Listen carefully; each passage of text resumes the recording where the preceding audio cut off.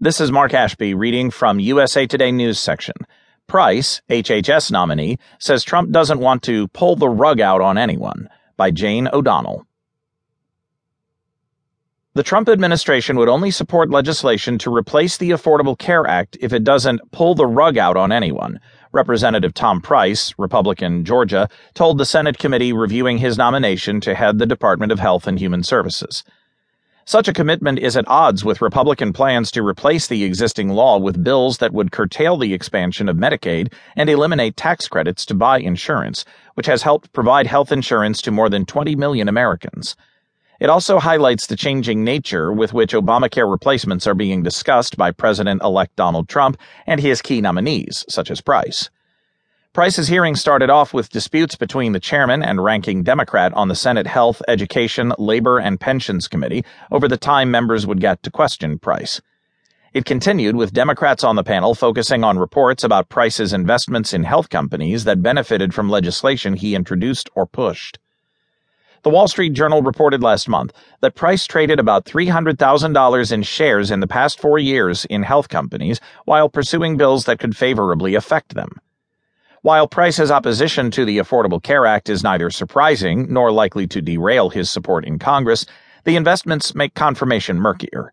Still, even key opponents on the panel, including Senator Patty Murray, Democrat, Washington, addressed when rather than if Price would lead HHS. Price and his longtime friend, Senate Ethics Chairman Johnny Isakson, Republican, Georgia, defended Price's purchases. Price said his broker bought shares in one medical device company without his knowledge.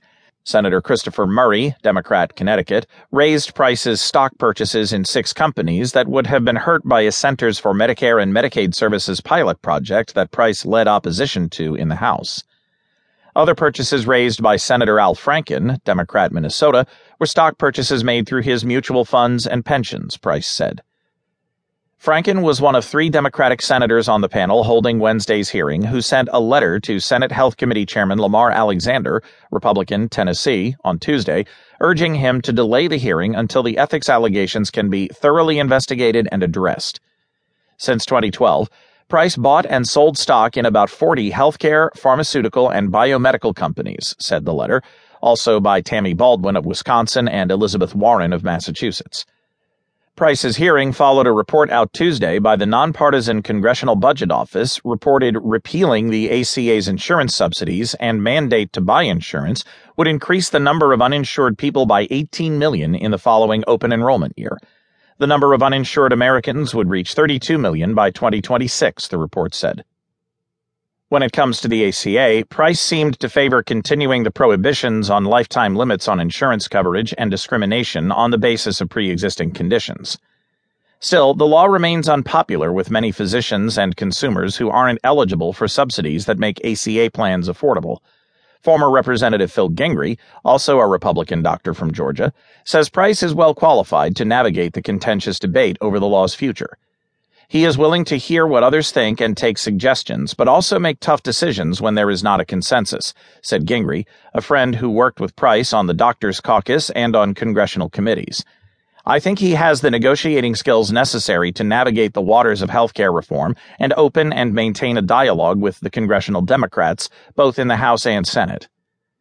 Price, an orthopedic surgeon, has received strong backing from medical groups representing other doctors.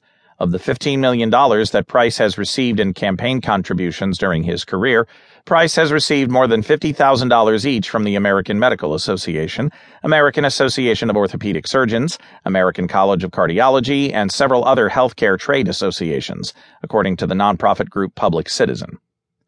The donations tie Price too closely to the medical industry, raising questions about the extent to which he would represent patients, says Public Citizen. Physician specialists have contributed more than $3 million to Price since he was elected to Congress in 2004. That includes more than $900,000 in contributions from orthopedic surgeons.